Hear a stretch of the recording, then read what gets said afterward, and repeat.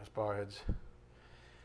Dear Heavenly Father, thank you so much once again for this tremendous privilege, this honor of gathering together as family in a unity by means of a faith that you've provided by grace, Father. Thank you so much for building us up as a family. Thank you so much for sanctifying us as a family, as well as individuals, Father. Thank you so much for reminding us of your grace, your mercy, and your love, and that when we do forget about it, you're always right there faithfully, with your own faithfulness renewed every morning, just reminding us that these things are true, and they're not difficult to understand, that they're the very primitives of our spiritual life, Father. Thank you so much for giving us Holy Scripture that just edifies us this way.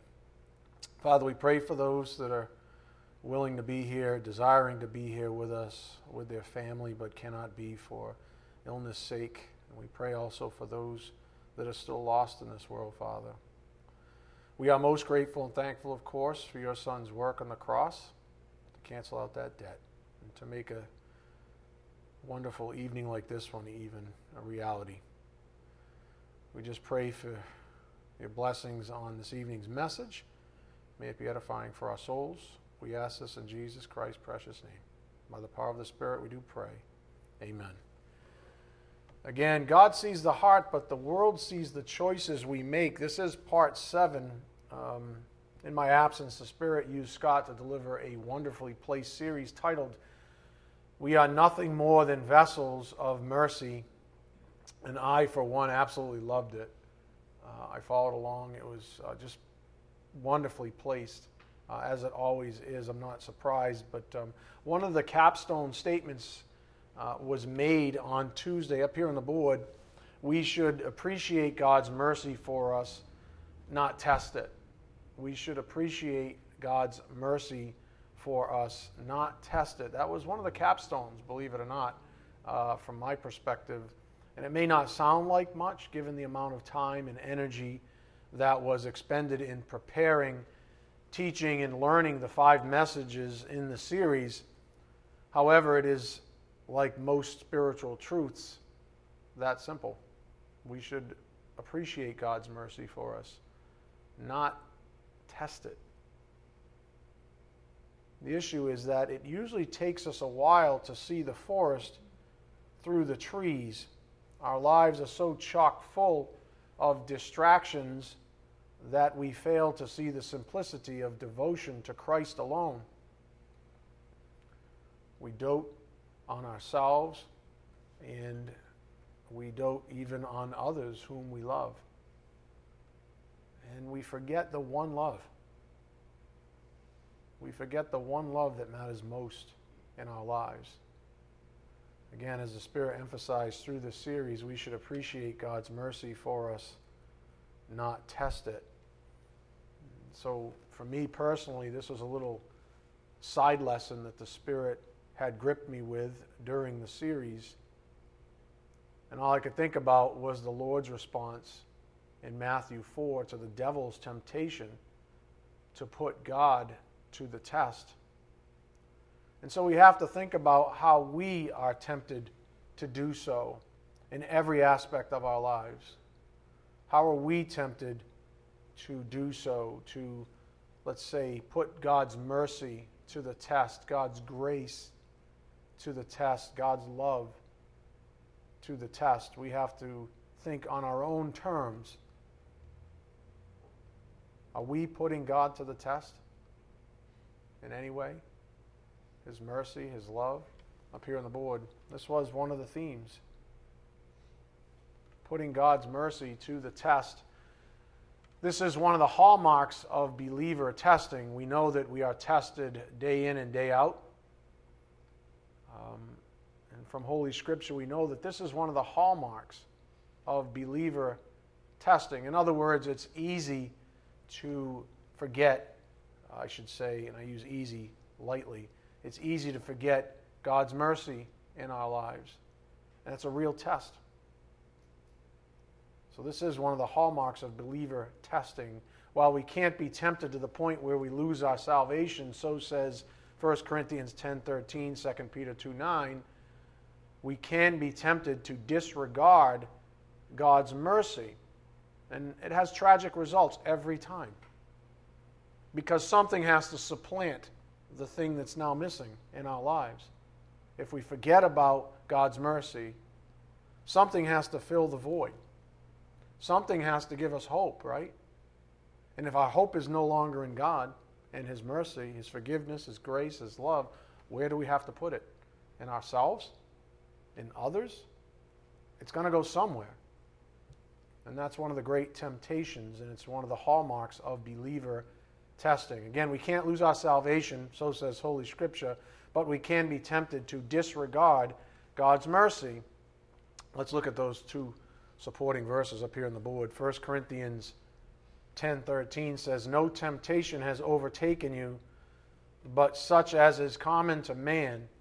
And God is faithful, who will not allow you to be tempted beyond what you are able, but with the temptation will provide the way of escape also, so that you will be able to endure it." And 2 Peter 2:9, I give you the Amplified. "Then, in light of the fact that all this is true, be sure that the Lord knows how to rescue the godly from trial." The Lord knows how to rescue the godly from trial, and how to keep the unrighteous under punishment until the day of judgment. Again, the point on the board, putting God's mercy to the test. This is one of the hallmarks of believer testing. Can't lose your salvation, but we certainly can be tempted to disregard God's mercy. Jesus, our prototype, passed this test under direct attack from Satan himself. I alluded to this passage earlier. Something presumably most of us could never withstand for very long, if at all. If Satan was to come test us today, chances are we'd all fail. We would all fail miserably. And there would be a time where we would probably disregard God's mercy. We'd probably lose sight of the primitives in our lives. Go to Matthew 4:6. Let's look at this passage quickly. Matthew 4:6. So this is all the things, these are the things that sort of floated through my own mind as I was listening to the closing message on Tuesday to that wonderful series, that 5-part series. This was one sidebar that the Spirit had with me personally, so I'm just sharing it with you. Maybe some of you had it as well. Matthew 4:6, under direct attack, and said to him, "If you are the Son of God," this is Satan tempting Jesus, "if you are the Son of God, throw yourself down, for it is written, He will command His angels concerning you, and on their hands they will bear you up, so that you will not strike your foot against a stone." In other words, put God to the test. Throw yourself off this cliff, if you would. Jesus said to him, "On the other hand, it is written, You shall not put the Lord your God to the test." We should appreciate God's mercy for us, not test it. And that gives us the right perspective, knowing that He's merciful day in and day out, but we should not test it. So, like I mentioned at the start of class, one of the capstone principles after 5 messages titled, "We are nothing more than vessels of mercy," is up here on the board. We should appreciate God's mercy for us, not test it. One of the areas that the Spirit had us analyze in our own lives was why. Why do we ever disregard God's mercy in our lives? Why would we ever do that? It seems asinine. Yet, if we're all honest with ourselves, we do it probably every day. Why would we ever disregard God's mercy in our lives? And what is the evidence of our doing so? Well, for starters, if we lose sight of His mercy, we disengage from the very thing that serves as the anchor of hope for our soul. If we disregard His mercy, we disengage from the very thing that serves as the anchor of hope for our soul. When we disengage from Him this way, presuming we must do this or that to realize some other peace, we suffer horribly for it. If we lose sight of His mercy, we suffer horribly for it. So the second point of review from this series was up here on the board. Disengaging from God's mercy. This may be one of the most common things we believers do. To disengage from God's mercy, this may be one of the most common things we believers do. When we disengage from our Lord's mercy, we relegate ourselves to the imperfect abilities of the flesh to deliver us from despair unto hope. Compare that to Hebrews 6:19. It's like cutting the line to our anchor on rough seas. Go to Hebrews 6:17. Hebrews 6:17. Again, disengaging from God's mercy. This may be one of the most common things we believers do. Again, when we disengage from our Lord's mercy, we relegate ourselves to the imperfect abilities of the flesh to deliver us from despair unto hope. Hebrews 6:17. In the same way, God, desiring even more to show to the heirs of the promise the unchangeableness of His purpose, interposed with an oath, so that by two unchangeable things in which it is impossible for God to lie, we who have taken refuge would have strong encouragement to take hold of the hope set before us. This hope we have as an anchor of the soul. This hope we have as an anchor of the soul, a hope both sure and steadfast, and one which enters within the veil, where Jesus has entered as a forerunner for us, having become a high priest forever according to the order of Melchizedek. Again, the point on the board, disengaging from God's mercy. This may be one of the most common things we believers do, and it always has tragic results. When we disengage from our Lord's mercy, we relegate ourselves to the imperfect abilities of the flesh to deliver us from despair unto hope. In other words, if we lose sight of His mercy, we have no hope. What hope do we have if we lose sight of God's mercy in our lives? We're all sinners, right? If God doesn't have mercy on us, we're doomed. So if we lose sight of that, we have to turn to imperfect abilities of the human flesh to somehow deliver us. This despair was expressed in part as a function of the basement in Scott's ongoing elevator analogy. That was a pretty cool analogy, I thought. But it was expressed as a function of the basement in Scott's ongoing elevator analogy. I think we can all agree that most people have no difficulty in identifying overt sin or evil in their basement. And I'm assuming everyone in here followed along. You know the analogy I'm speaking about. The basement where, the elevator goes as low as it can go, and you get out and there's skeletons over here, and there's, garbage over here in the soul. And nobody has a problem, it seems, in identifying, oh, there's some ugly things over there. That's one ugly skeleton in my closet. But that's not the point. I think we can all agree that most people have no difficulty identifying and even agreeing with overt sin or evil. However, the point that really stuck out to me was that most of these same people reject the notion of there being equivalent and sometimes arguably more sinister sin and evil that actually appears good. In that same basement, it's, oh, wow, that's so ugly. But that's not that ugly over here. Maybe I'll try that on and go up the elevator. That's the one that I think is sticky for people. Because it's easier for the human flesh even to look at this and agree that that's not that bad. And the Bible has some very strong language, and we all need to take this to heart. The Bible has some very strong language regarding the righteous deeds of the flesh. For example, this came up in our studies, Isaiah 64:6. For all of us have become like one who is unclean, and all our righteous deeds are like a filthy garment. That's as good as it gets. All your righteous deeds are like a filthy garment. Any questions? And all of us wither like a leaf, and our iniquities like the wind take us away. Up here on the board. All our righteous deeds, I should say deeds as well.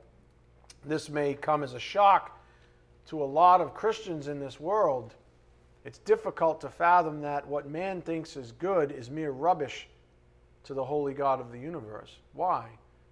Because man habitually uses the wrong standard of measure. That is, I would argue, everybody in here does it every day, including myself. I hear it all the time, and it's maddening because once you see the truth of it, people will use, I don't even know what a good example is. People will use worldly standards and say, do you see how God's blessing me? But you're using and you're thinking with world standards. Do you see how God's blessing me? I got my promotion, I got my new car, I got my new hairdo, I got my new this, I got new friends, I got new whatever. And the world's like, yeah, that's the wrong standard of measure. But yet we impose that standard of measure on God and then misappropriate His grace to it. And the whole time God's saying, no, that's filthy garment. Hey, stop. That looks good to you and your buddies, but to me it's a filthy garment.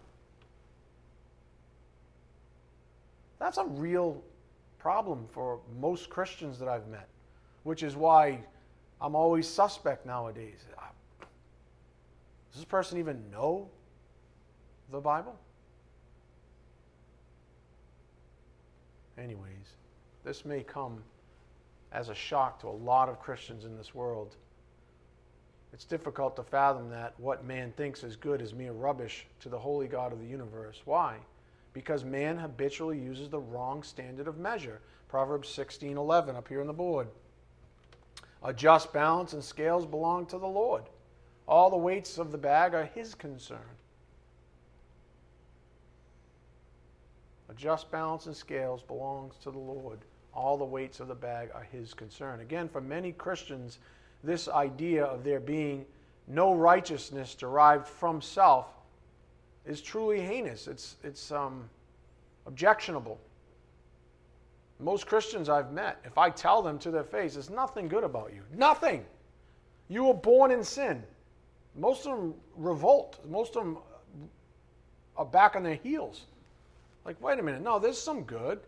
No, there's nothing good in you except by the grace of God.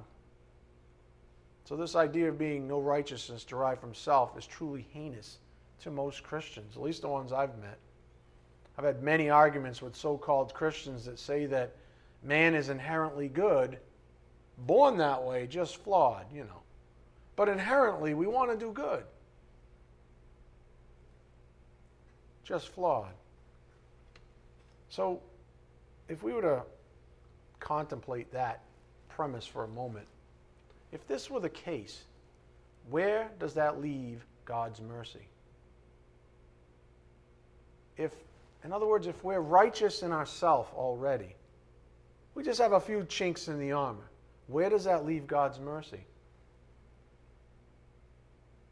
What about the purpose of God's mercy? What about the revelation of God's grace?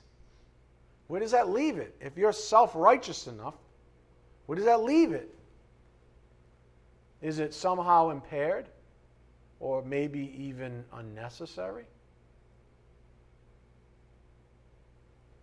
And when mercy leaves the absolute and approaches the idea of unnecessary, we have to watch out because it's an easy ride to self-righteousness altogether.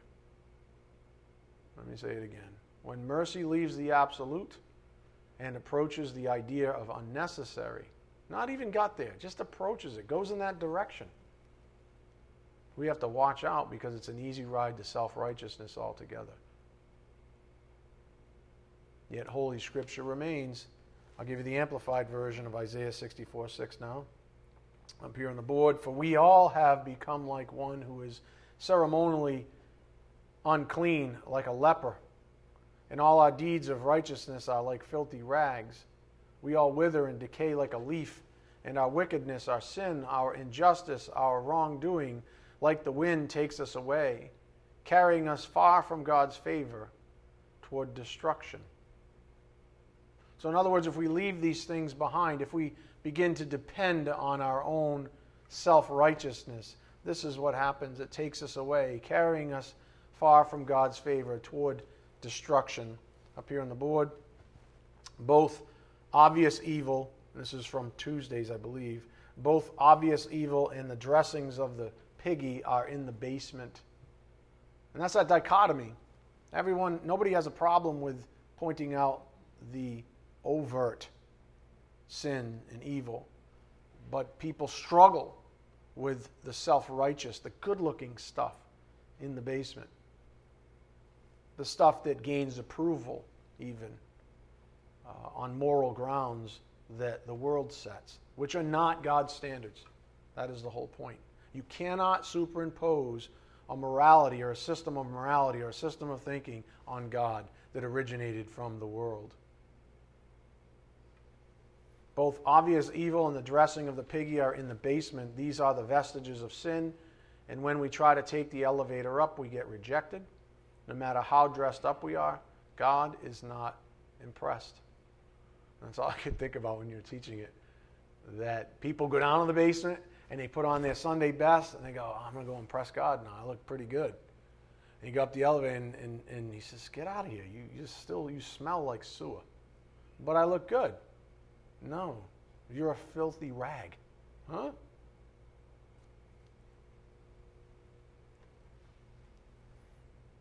I wrote a blog that's coming out this weekend about being best dressed. And it talks about that Greek word enduo, putting on Christ. You want to go up to the top floor and fellowship? You got to put on Christ. So here are the key principles. Some of you are like, you read a blog? Yeah. Here are the key principles. I'm serious. You guys are laughing? There are people in here right now that don't read the blogs. I know it for a fact because when I ask them, they're like, I didn't read it. Like every time. It's ridiculous, but well. Here are the key principles from that wonderful series titled, We Are Nothing More Than Vessels of Mercy. Up here on the board, our wretched basements. His Spirit is reminding us of our own horribleness that He saved us from. Even of the good we did in the past, that was dressing up the pig in an attempt to earn God's favor.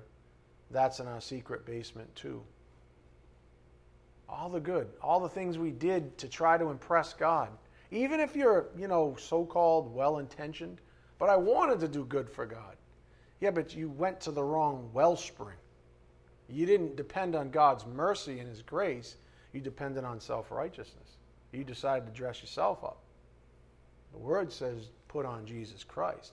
Put off the old self, put on the new self. That's what the Word says. You just ignored all of that, dressed up the pig, and tried to make it all the way up the elevator shaft. And then you got sort of tossed out. In fact, and this was interesting as well, most of us were fooled very young. And I know some of you are like, yeah, my parents lied to me. Hey, join the club. No offense, Mom, love you. Right? But she was deceived from her parents, and so on and so forth. There are whole religions that specialize in deceiving people, getting children in really early to indoctrinate them into the lies. And you know how it is, the parents are just too concerned with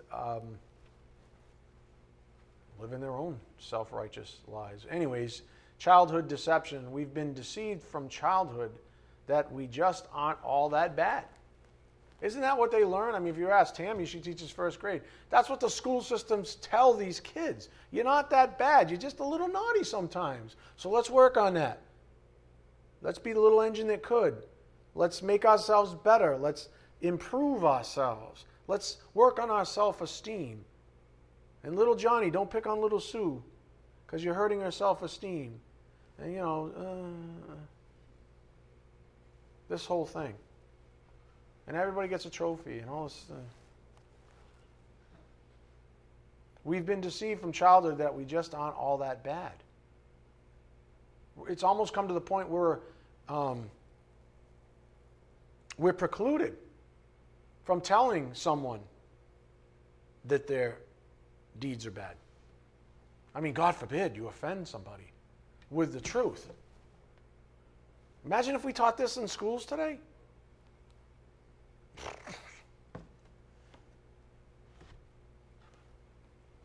So we've been deceived that we're not all that bad. And therefore, here's the dangerous consequence. We don't think we're fully dependent upon God's mercy. That's what happens. We think, well, if I'm not that bad, that was my premise 5 minutes ago. Well, where does that leave mercy then? If it leaves the absolute and starts approaching the unnecessary, each step you take towards that end, where does that leave the mercy of God? And where does that leave your dependence on the mercy of God? The closer you get to unnecessary, the less you need God's mercy, right? Next thing you know, you don't need His mercy, so what are you grateful for? If you're not grateful, what kind of fellowship do you have with the one who saved you? I guarantee you right now there's a whole host of Christians that think they only needed this much help to get into heaven. They only needed this much of God's mercy because they were swell. Law-abiding, upstanding, moral citizens. Okay, so I lied, I've done this, and I cheated on my taxes, and I've done a few things, but I'm a pretty good guy, so all I needed was this much mercy. Well, if this is all you needed from God, which is ridiculous, where does that leave your appreciation for Him? Dependency is the key word on the board. We've all been deceived, but there's a dangerous consequence. We don't think we're fully dependent upon God's mercy. So dependency is the key word on the board. We need to understand the absoluteness of this statement up here on the board. We are nothing without the Lord. We are nothing without the Lord. To accept this is to be set free by it, knowing it does not depend upon us, but upon God who is merciful. Thank God. Read Romans 9. Instead of propping up self, we should be bowed low at the foot of the cross, knowing our total depravity. To accept this truth gives us freedom from the chains of self-righteousness. And if you remember 2 weeks ago, that's how I ended. I think that was some of the connective tissue that Scott brought up the day after, or the next lesson. Now, moving right along in our review, the Spirit didn't let us rest too long on just these thoughts alone. He never usually does. Rather, He plucked at our souls even a little more. Asked us to ponder deeper root causes. Root causes. Why would we ever forget these things? I mean, these are the most magnificent things in our lives. Why would we ever forget them? What's the root cause? For example, using Galatians 3:3 as the impetus, are you so foolish, having begun by the Spirit, are you now being perfected by the flesh? He wanted us to ask ourselves this question. Being perfected by the flesh, is it because we don't believe God's love for us? Having begun by the Spirit, now we're going to perfect ourselves. Is there a strain of that question on the board? Is it because we don't believe God's love for us? Is that why? I mean, it's a fair question. Why are we not wholly dependent on God? Aren't we really saying that we don't trust His love enough? Isn't that what we're really saying? That, God, don't get me wrong, I really appreciate all you've done for me. I'm waiting for heaven. But it seems, now don't be offended, it seems I wanted this thing and you gave me that. Huh? Can we do like a return, like, at Christmas or birthday, do you still have the receipt? Because I'd rather have that. Huh? That's insulting. That's saying He doesn't know us well enough to give us what's good for us.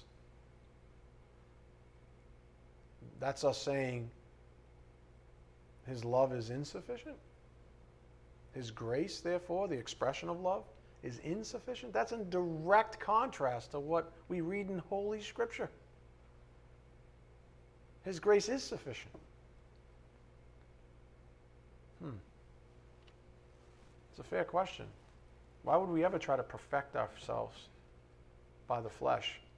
Have you ever met a Christian that would openly admit that they don't believe God loves them? Have you ever met a Christian that says, no, I don't believe that God loves me? That's kind of a hard thing to find, I would think. I would think most Christians would say, God loves me. Yet most in this same group suffer the daily consequences of being disengaged from God's mercy. Mercy is nothing more than an expression of grace, which is an expression of love. Oh, God loves me, but yet this same people, they're disengaged and they suffer the daily consequences of being disengaged from God's mercy. It's hard to believe when reading plainly stated doctrine in Holy Scripture, such as, appear on the board, Ephesians 2, 4-5. But God, being rich in mercy, because of his great love with which he loved us, even when we were dead in our transgressions, made us alive together with Christ. By grace you have been saved. And as I've taught you many times over the years, you are saved daily. If he saved you this way, mercy, grace, love, mercy, grace, love, then that's the same way he saves you every day, even as a believer. You have to understand, you have to engage mercy, grace, love. You have to believe it. That's how he saved you then. It's how he saves you today. And if you disengage from the wellspring that's able to save you, then you get what you get. You get the leftovers, which is only what the flesh can give you. So as I've taught many times in the past, love cannot help but express itself. And when it comes to God and fallen creatures, mercy is a pillar of his expression of love. Consider the following principle from this past week. Up here on the board, were it not for God's mercy, we would have all been consumed as vessels of wrath due to our unrighteousness. In kindness, he transformed us into vessels of mercy through Christ. Romans 9:22-23. The reality is the following perspective then. This came up as well. Totally helpless and hopeless. Throw yourself upon the mercy of the court. God's glory is his mercy and grace and compassion. Exodus 33:19-20, 34:6-7, Ephesians 1:6-8. Throw yourself upon the mercy of the court. God's glory is his mercy and grace and compassion. When we throw ourselves with abandon upon the mercy of God, our appreciation for his absorbing all of our pain and anguish shoots through the roof. That's how we gain. That's how we increase in appreciation, when we throw ourselves with abandon upon the mercy of God. This is why the Bible constantly encourages us to do just that. Go to 1 Peter 5, verse 6. 1 Peter 5, verse 6.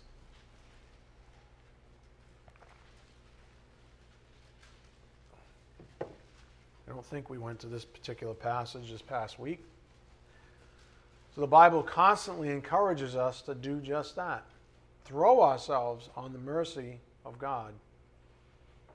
1 Peter 5:6, therefore humble yourselves under the mighty hand of God, that he may exalt you at the proper time, casting all your anxiety on him, because he cares for you. Be of sober spirit, be on the alert. Your adversary, the devil, prowls around like a roaring lion, seeking someone to devour. How do you think he's going to devour you? He's going to tempt you into disengaging from God's mercy, if you would.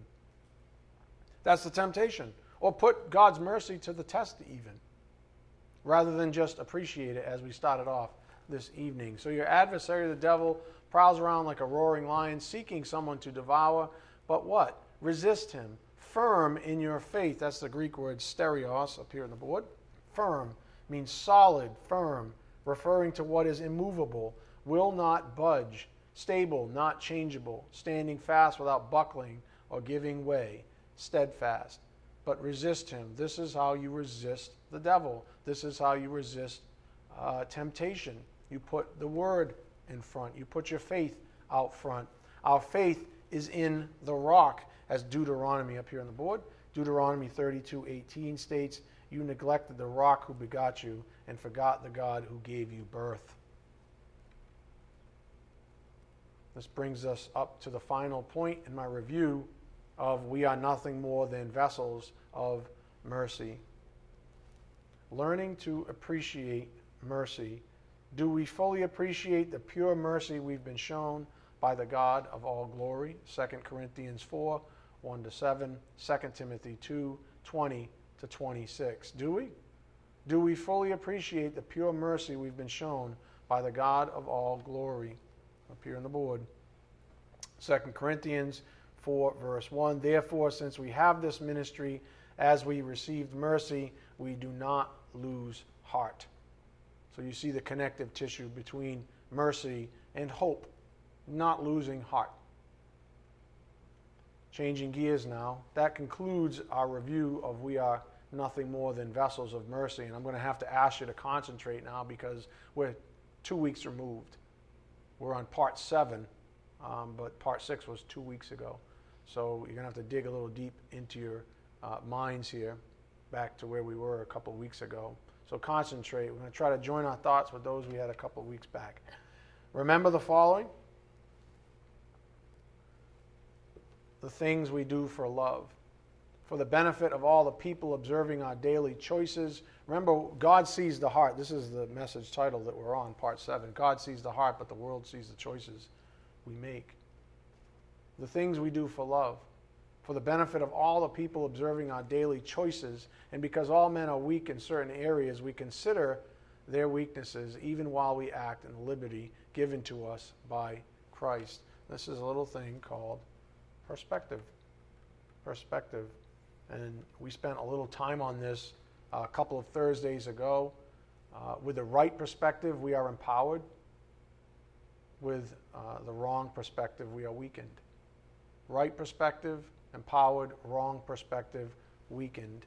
So therefore, perspective really is everything, especially given the title of this evening's message, that God sees the heart, but the world sees the choices we make. With the wrong perspective, the end result is usually some manifestation of fear. I'd argue that after love, think about this. I was thinking about this today as I was preparing this lesson. I'd argue that after love, fear is the greatest motivator of all. Think about what motivates you. I would argue that true love will walk through fire. That I believe. True love will do anything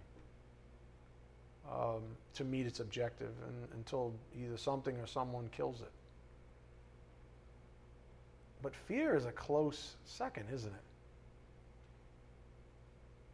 Fear is one of the greatest motivators of all. I want you to take some time this weekend to ponder that. Because everyone in here is afraid of something. God sees your heart, first of all. So you might say, I'm not afraid. God's like, immediately. But what about the rest of the world? What about the choices you make because you're afraid? You could stand up for something. Maybe you're thinking about work right now. Maybe you're thinking about something in your home. Maybe you're thinking about, I don't know what. But you could stand up for something, but you're afraid to. Maybe it's a conviction you have, and everybody else around you differs in opinion. And you're afraid. It's amazing the things we kowtow to based on the motivation of fear. So I want you to think about that this weekend. What fear is in your life? Everybody wants to talk about love, but what about fear? Fear motivates us to do all sorts of crazy things, doesn't it? Motivates us to do all kinds of crazy things. For example, fear is possibly the greatest marketing tool the world uses. Fear is, I'd argue, having spent 20 years in industry, all we used to do is scare people. I'm not kidding you. I was on the sales and marketing end. We used to scare people. Be like, if you don't have this technology, you're going to lose. Someone's going to come in and break into your network. And you're going to get sued. I used to do that voice too. For effect. Fear is like, love is right there, right? Oh, out of love, Okay, put all the mushy stuff aside for a second. What about fear? You want to sell someone something tomorrow? Scare them. So think about this. We're inundated with this problem solution set around fear. Fear is front and center always in our lives. The next time you're listening to the radio or watching the television, take a look at what's really motivating you to want to purchase some product being sold through a commercial. What's really motivating you? No, I just like that purse. No, you're afraid that your rat-a-tat purse isn't going to hold up under scrutiny when you go back to work next day. But if you have this really nice, expensive one that everybody approves of, you know what I'm saying? What's really motivating you? Fear of being what? Rejected? Because you're the person that can't afford the good pocketbook or the good kicks? If you're a guy or whatever. I don't know what guys spend their money on nowadays. What's really motivating you? And what's that got to say about you and God? Did God forget to give you enough money to impress your friends? Did God forget to make your hair follicles grow? And now you got to walk around bald? Did God somehow screw up on me? He ran out of Rogaine in heaven, whatever the heavenly Rogaine is, and he didn't sprinkle enough on me, so it stopped growing. You know what I'm saying? Like, what are we saying? What are we afraid of? That I'm going to get judged by some moron that thinks that bald people have something wrong with them? Am I really afraid of that? You know the answer to that. But that's only because I have Christ. There are droves of men out there spending millions and millions of dollars, if not billions, on this. Because they're afraid of being judged. They're afraid that, what, God didn't love them enough to give them hair? Fear sells just about everything. So the next time you're watching television, listening to radio, ask yourself what's really motivating you to want to purchase something. Chances are the advertisers have injected your soul with some form of fear. Fear of what? I don't know, losing your hair, for starters. Some people are afraid of that. How about your sex drive? You need this pill. How about your job? How about fear of losing your identity? That's a big one now. They have whole product sets that people spend a lot of money on to protect their identity in the digital age. Or how about fear of, your soccer mom friends? You're afraid of them because you have a beater car? They show up in the newest Toyota Caravan, whatever the heck those things are called. It's all shiny and new, the 20 speaker system, and the kids come rolling out of the back, And you show up with a beater, with a cracked windshield and a muffler that's hanging off, dragging. What are you afraid of? To hell with them. Like, for real, to hell with them. You should get out and go, I love Jesus. Screw the rest of you jackasses. No, I'm serious. And then kick the ball in their face. I'm just kidding. I'm kidding. Welcome back, right? Oh, see, I got to repent from that. Flashbacks from being a kid. Right? You know what I'm saying? What are you afraid of? Your soccer mom friends are not going to approve? In their little lawn chairs, their specially made lawn chairs? Or maybe it's something as fundamental as fear of death. I mean, people are afraid now that they're not going to have enough money to bury themselves. What do you care? For real. You've seen these commercials? Oh, your family going to have enough. You need insurance. I don't need insurance. That's their problem. They can throw me on a wood pile. I don't care. Burn me up. That's what they do in India. Throw a tunic on me. Burn me up. Oh, I care. Fear. Fear. Everything's fear. It's an abomination, especially when you're a Christian and you fear all these things. That's an insult to God.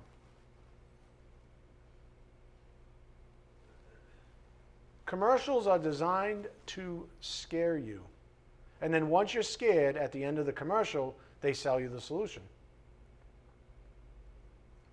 You scared yet? Oh, don't worry about it, because here, I got the solution. Magically, the same guy that scared you has a solution. That's weird. What was his motivation? So the question is, up here on the board, this is all review. Have you ever strove for something out of fear? Love, friendship, acceptance, etc. Right perspective empowers us. Bad perspective weakens us. If you have a good perspective on love, friendship, and acceptance, these kinds of things, you're empowered by it. If you have a bad perspective, you're enslaved by it. You're striving after the wind, as Solomon would say, which is what I would argue most Americans are doing, most American Christians, to boot. For example, if we have the right perspective, we know that we are loved beyond measure by God. Something tells me you shouldn't ever forget that. But when you're worried about spending thousands of dollars on your hair because of your fear of being disapproved by your worldly peers, what are you saying about that statement that God loves you beyond measure? What are you actually saying? Not what comes out of your mouth. What's your actions saying? You see, a right perspective would say, a wrong perspective is enslaved. So if we have the right perspective, we know things like that God loves us beyond all measure. And this frees us up to follow the Lord's command, then to do this. John 15:17. If you're not so self-absorbed, then this I command you, that you love one another. What about this, though? How about this question on the board? It's hard to love like this if you're afraid of rejection, right? Doesn't that look like to you sort of like a reckless abandon? Doesn't that look like kind of a risky thing? Jesus Christ, I command you that you love one another. Aren't you kind of putting it out there? Do you know what I'm saying? Aren't you kind of just putting it out there? If you follow this command, you bet. And Satan says, you might want to be a little afraid. You're probably going to get rejected. So don't follow that command.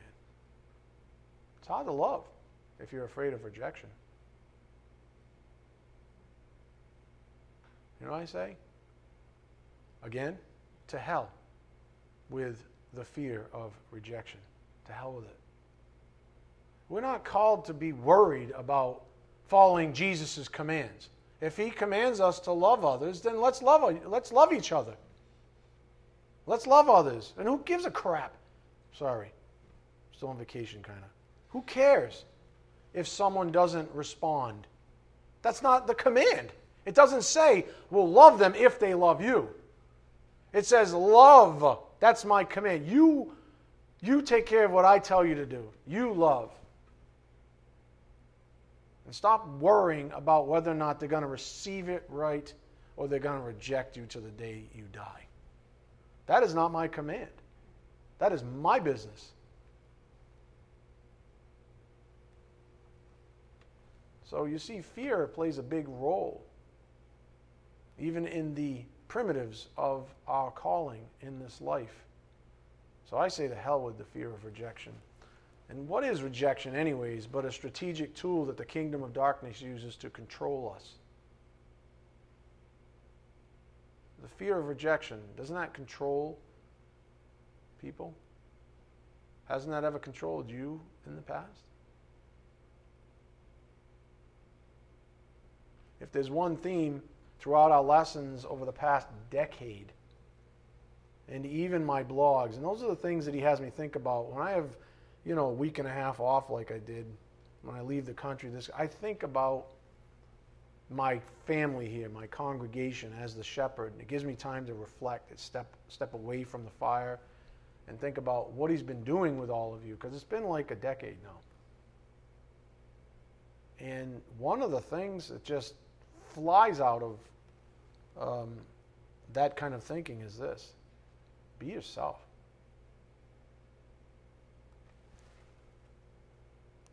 Be yourself. God made you. He didn't make any mistakes. He made me with, sparse hair, at least on my head. You know what I'm getting at? Whatever. He gave you a pretty good brain, or he didn't. He gave you certain gifts, or he didn't. But don't ever let fear control you, because that is exactly the lever that the kingdom of darkness will use every single time to lead you around by the nose. Be yourself. That's the most beautiful thing. When I see someone being themselves, I feel like hugging them.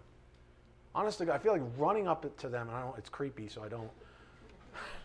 But I feel like running. Don't you like? When you know that someone is in love with Jesus Christ and they just say, "This is me," you just want to hug them, it's refreshing.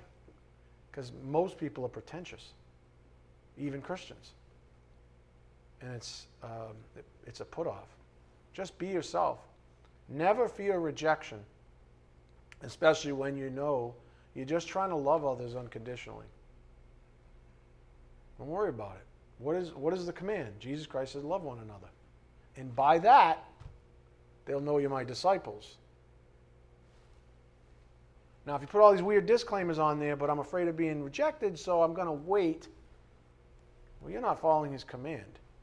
And therefore, they don't know you that you're his disciples. Because that's what Jesus did. Jesus loved without abandon. So much so he said, Father, forgive them. They don't know what they're doing. When he was hanging on the cross.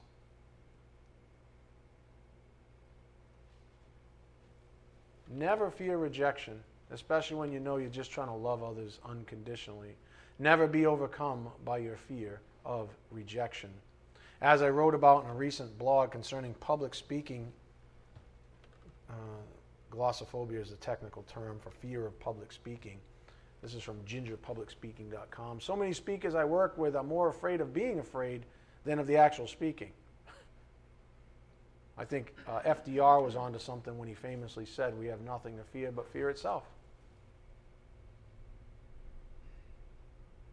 Most people are afraid of shadows, in other words. The kingdom of darkness is great at scaring us and using fear as a lever to separate us even from the love of Christ in a practical sense, so that we disengage from the primitives: grace, mercy, love, grace, mercy, love. That's how the kingdom of darkness controls even believers from time to time. We have nothing to fear but fear itself. There's a lot of truth to that, even in the spiritual life. Back to the point, if we function in love, we make good decisions. However, if we lose our good perspective, become overcome with fear, we begin making poor decisions. Because at that point, even our motivation is off. Therefore, we apply the following scripture. Go to Romans 12:21, and then I've got to pick a spot. Romans 12:21.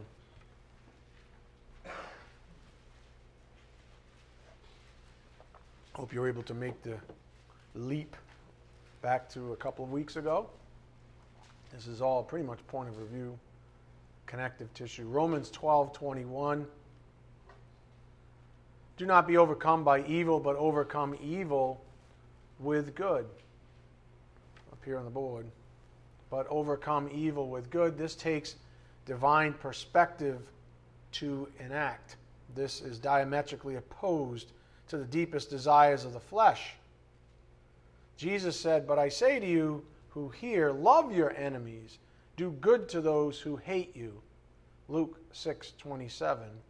Remember, such hearing is a gift from God for believers only. Again, overcome evil with good. This takes divine perspective to enact.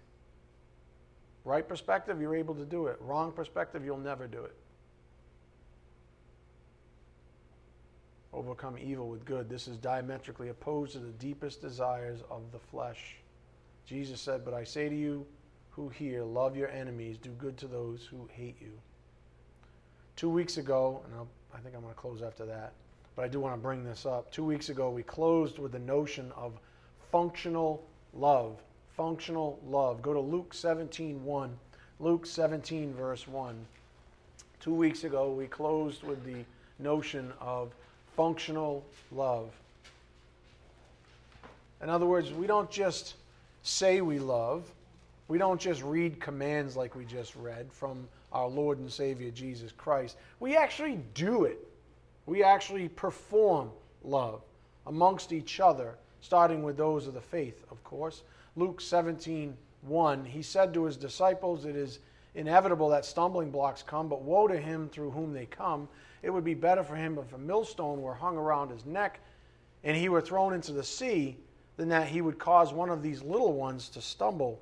Be on your guard. If your brother sins, rebuke him, and if he repents, forgive him. And if he sins against you 7 times a day, oh man, this guy, Lord, why do I got to put up with this guy? He's such a PIA. You know what that is, right? All right, thank you. John's like, yeah.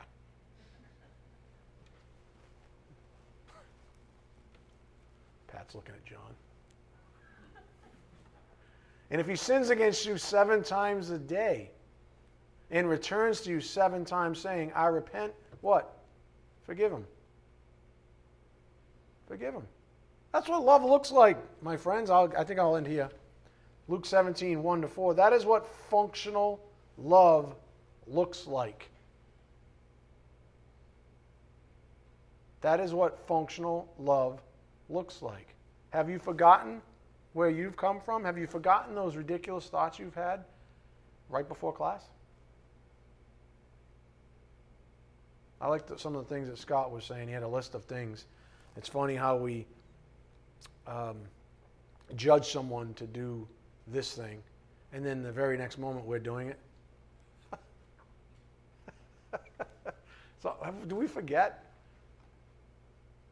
Do we forget that someone loved us enough to save us, knowing all our dirty little secrets? And then we turn around and we forget to love others the way Jesus Christ commanded us to? Where's the congruity there? Where's the continuity? Where's the connective tissue? Where's the flow of grace? We sever it. And we stop loving the way Jesus wants us to love. He wants us to functionally love. It's not enough, and this is what our series, this particular series, has been about. God sees the heart, but the rest of the world sees our choices.